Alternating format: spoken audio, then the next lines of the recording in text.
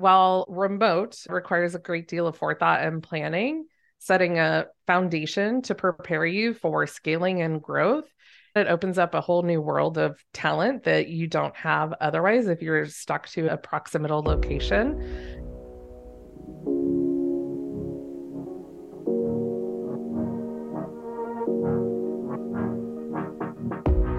You're listening to Seed Camp Firsts, the definitive guide to help early stage founders get their companies off the ground, brought to you exclusively through the wisdom and lessons learned from some of the brightest minds across the Seed Camp nation. Hi everybody, and welcome to today's episode of Seed Camp Firsts. I am very excited to be joined by the wonderful April Hofbauer. April is Vice President of People at Maze, Seed Camp backed, global and fully distributed startup. Maze is the continuous product discovery platform for user-centric teams. Now, in April's day job, she leads an agile people function focused on designing and implementing organizational development strategies that reinforce the company's values, build a world-class culture, and enable greater effectiveness and scalability. April is passionate about scaling thoughtfully and empowering great teams for long-term success. Before joining Maze, April was a senior manager recruiting operations and insights at all-remote tech unicorn Gitlab, where she supported and optimized the people team. Now, April, you are one of these rare unicorns in the tech world who has been living and breathing all things remote pre-pandemic and before words like hybrid working or fully remote even meant anything to us. So welcome, very excited to have you here today. Thank you. I'm excited to be here as well. So we're going to dig into everything that goes into how you think about and set up building a remote team. And now Maze is 100-ish people across 36 countries. So it's pretty significant and chunky what you're dealing with. If you were to wind back into the early days and thinking about guidance for startup founders, what do you think startups should consider when thinking about fully remote as an option when they first start to build out a team? Yeah, fully remote, first of all, is inclusive and it invites folks with new perspectives and experiences to be a part of creating something brilliant. And when you distribute your workforce, you empower creativity and focus. And especially when leaders build with transparency in mind and trust in their teams to work asynchronously, you create magic, in my opinion. And people are able to work when it's best for them and thus produce awesome work.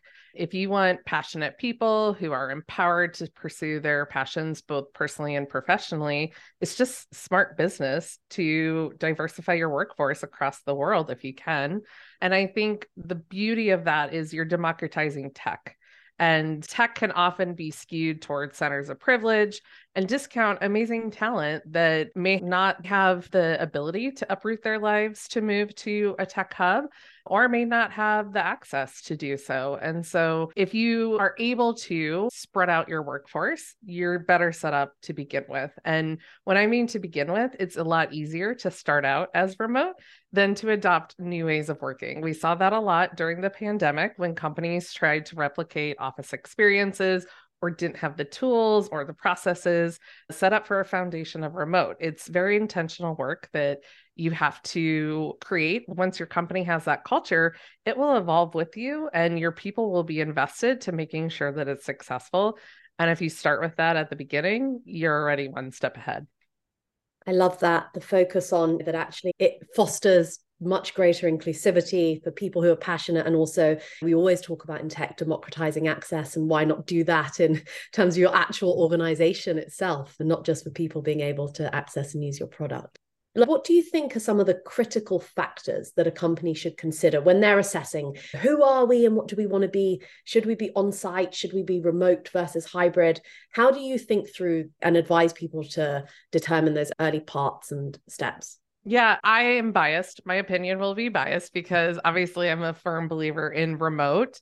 I often joke that you could not pay me enough to go back into an office setting. And I actually donated all of my business clothes to a charity that empowers women to achieve economic freedom by providing them, among other things, with professional attire for interviews. So I am fully bought in. I am not going back.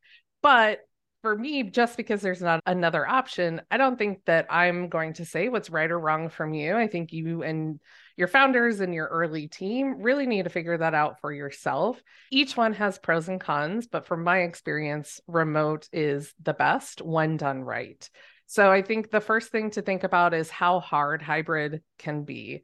There's always going to be this imbalance of how your team members are treated based upon their physical proximity to the office, their ability to come into the office, or if they're fully remote.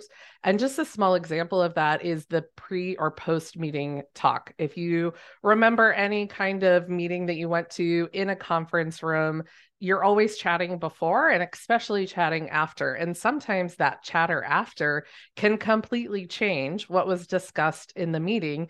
And if you have people who were virtually dialing in, they missed all of that. So how do you communicate that to them? And more importantly, the why behind what the new decision or the new direction might be. So I think hybrid is just hard.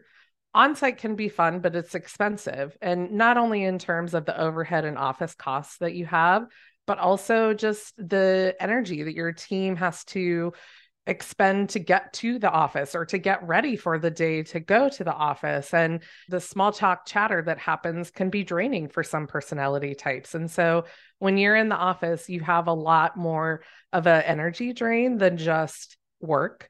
Also, the proximity of having friends from the office can be energizing, but again, you're set within that time zone or that city limit. So you're limiting yourself in that way. The pool of talent is much smaller. And again, there's a real risk of not diversifying your knowledge and therefore your product. And then on-site is all about having that physical presence, but it doesn't always translate to productivity or output. And a lot of the times it's seen as contributing to productivity, right? That physical presence. And while remote requires a great deal of forethought and planning, setting a foundation to prepare you for scaling and growth, it has to be built intentionally. It has to be built with great communication.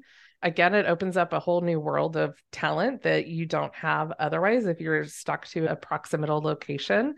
You have to be intentional about documenting what you're doing, how you do it, and why you do it, not just for today, but also for the future and that historical look back aspect of it.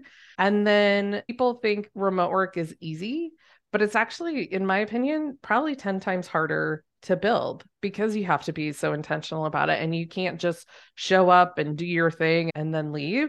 But in my opinion, it will probably produce 100 times the outcome because you're working in a way that best serves your people and your team. And again, diversifying your knowledge base and your team members.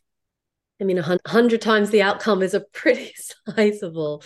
Do you think from your experience that there are certain types of business that are better suited to these different styles of working? My experience has been very tech knowledge based.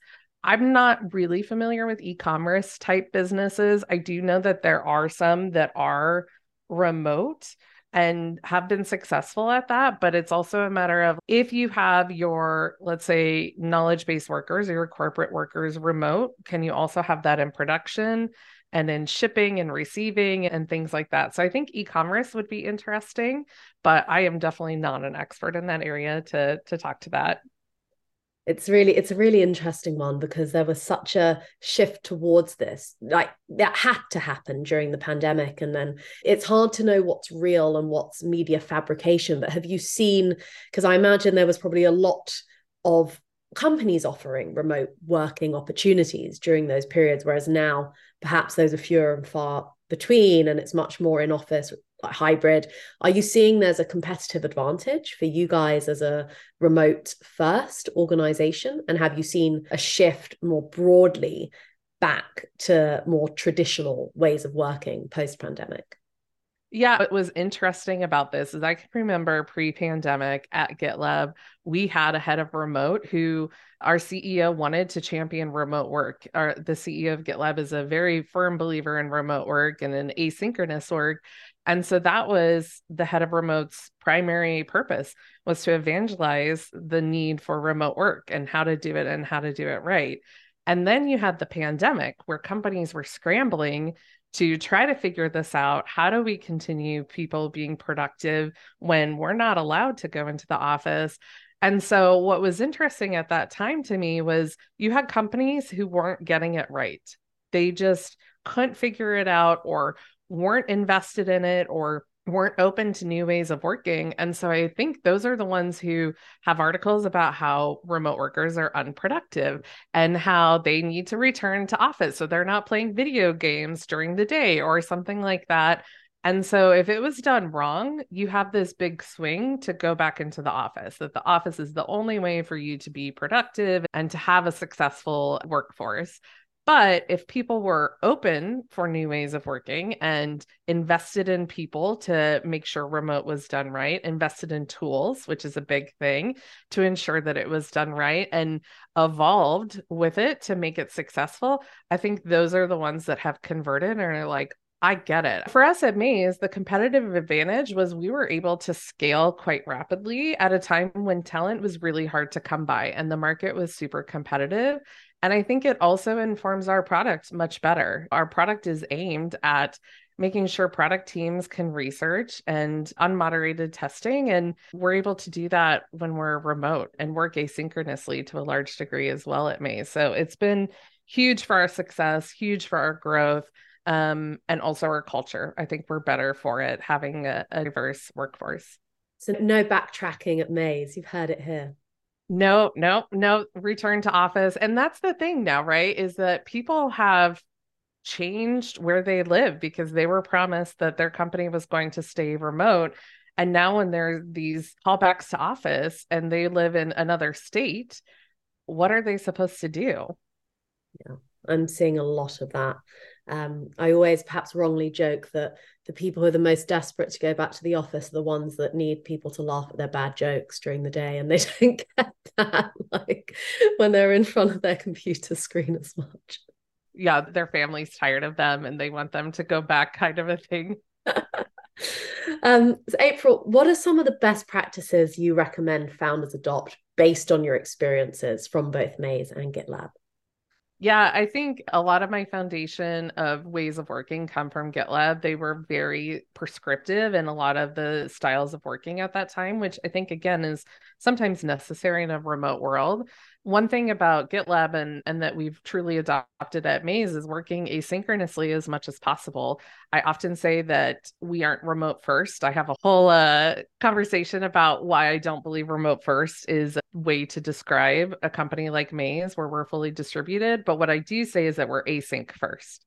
And we default to asynchronous ways of working as opposed to making sure everybody is on at the same time. Because again, we're spread out across the world and you can't have everybody on at the same time.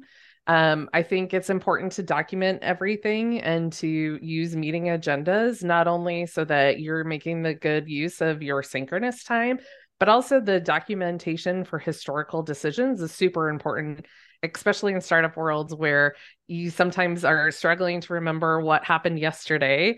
And then you try to think back of why did we make this decision a year and a half ago? And what are we doing? If you have that historical documentation, it's all right there for you.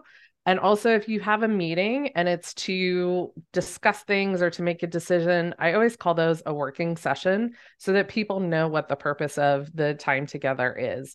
Is it to brainstorm and to try to figure out something together? Is it trying to solve a problem quickly and you need that synchronous time? Call it what it is. Don't just have a meeting just for the sake of meeting. Developing processes is very important, providing training on those processes early and often, and making sure that you're evolving. And if it's a living, breathing process that you're doing, because processes do change. And as I said earlier, investing in tools is super important, especially supporting fellow tech companies. They're out there trying to solve these real problems that we have. Let's invest in them. And I also love investing in tools from startups because they're open to feedback and they're open to helping us solve our problems because we are hopefully the future and they want their tool to be successful for future employees. And I think one of the things that we sometimes forget is the individual is responsible to set the boundaries for themselves.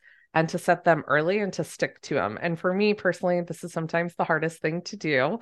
But when you have internet anywhere you go and you can jump on your hotspot anywhere you go, it's sometimes very hard to disconnect. And you need to make sure that you're taking that time away for yourself and not just talk about the productivity that can increase as a part of remote work, but remember there's a human there too. And don't forget those human elements. How do you balance boundary setting in this world where you perhaps wouldn't have as much information naturally about people and their lives and what they're doing?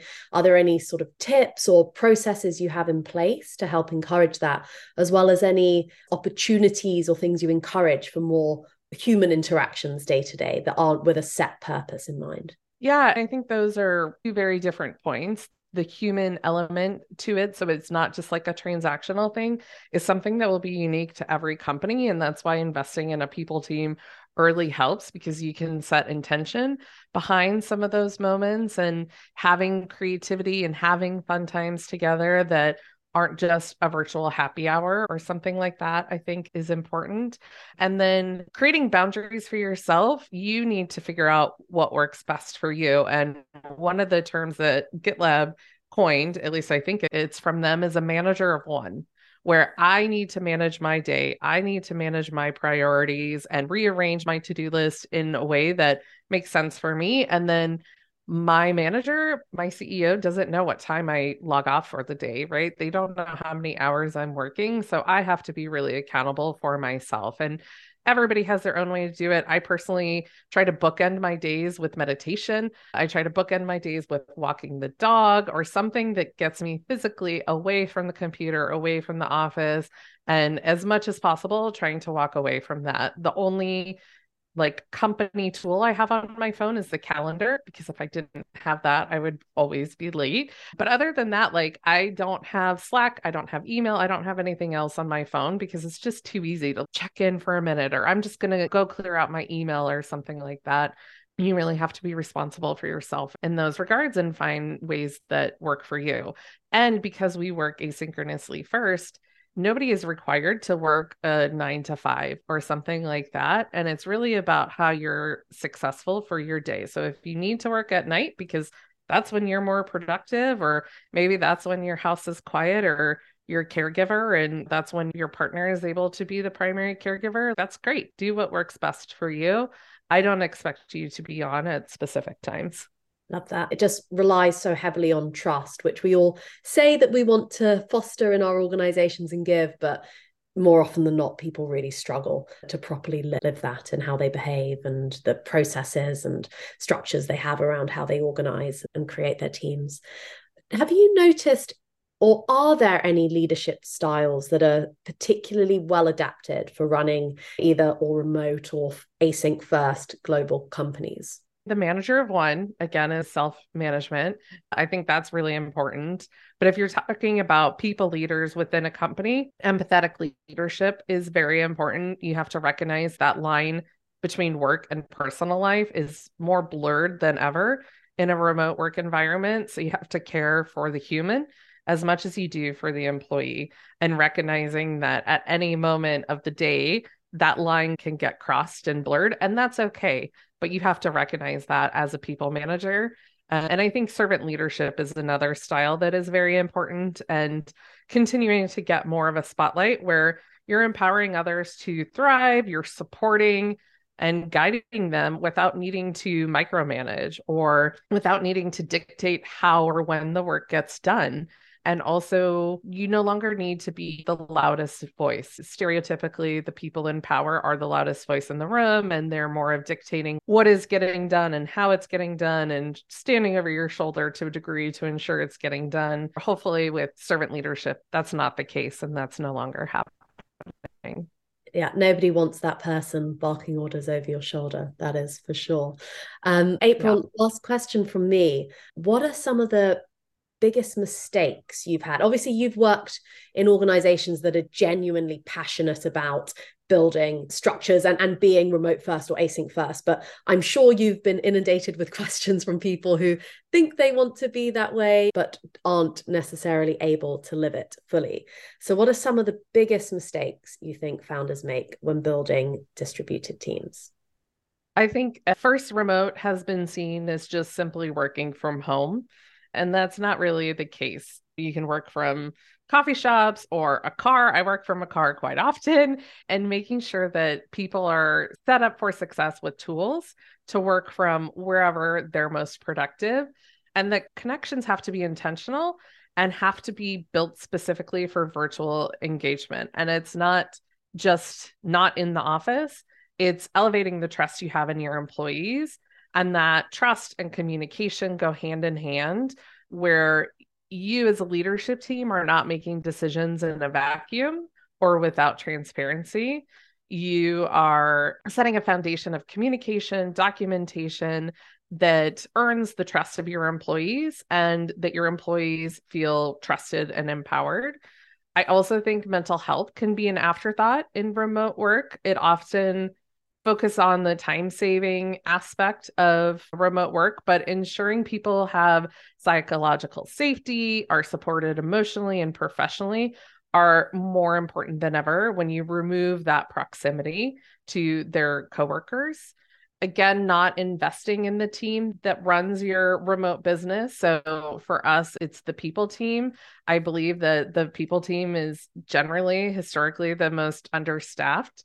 And when you add the complexities of remote work, it's worth investing in an amazing people team early in the company's history to ensure that you have that set foundation to build and scale off of. And then the last thing I'll say on this topic is the ops of remote and global companies can get super complex. And as the VP of people, I've also been over legal and IT ops, and until very recently, finance. And we have team members in 36 different countries, and you can't imagine how complex that can get. So, things that I think about on a daily basis are typically outside of the people realm, where we're issuing stock options or getting laptops to people in all corners of the world, or ensuring global compliance, which our world is not set up for remote work to be easy. But most importantly, it's to keep everyone engaged and thriving. My CEO and I joke all the time that everything we know about legal or stock admin or something, we know against our will because some situation has cropped up that we didn't encounter before and we had to figure it out together. But it was never something that we were like, oh, today I want to learn how to issue stock to somebody in the Philippines. The joys of startups, right? Yes. Yeah, for sure. You're always on the same side of the table when you're working and working together, and that can be really fun. But sometimes, again, you find out stuff that you're like, I never wanted to know any of this information, but now I know it. An unwitting expert in all of these things. Yeah, exactly. April, this has been such a fantastic conversation. If I'm to sort of summarize some of the key points in how you think about setting up fully distributed teams, it's that you have to invest in it early and really be intentional in how you think about it, that you really need to set your people up for success with the right tools and products for them to be able to use, that it requires transparent decision-making process from the leadership, documentation, more important than ever. And that there are all these other things that come into it from an ops perspective or compliance perspective that you may not have been thinking about. And it's not necessarily the easiest default to be distributed first, but the benefits that it can have from a democratization, inclusivity perspective are massive. Yeah, that's a perfect summarization of our time together. And I think that it's not a playbook that you can go and replicate from company to company. You really have to figure out what makes sense for you and your team and the culture that you want to cultivate and build, and just being open to trying new things and to do things that might fail, and that's okay. But just being open to it, I think, is a huge first step. I love that. April, thank you so much for joining us today. Thank you for having me. Speak soon. Bye-bye.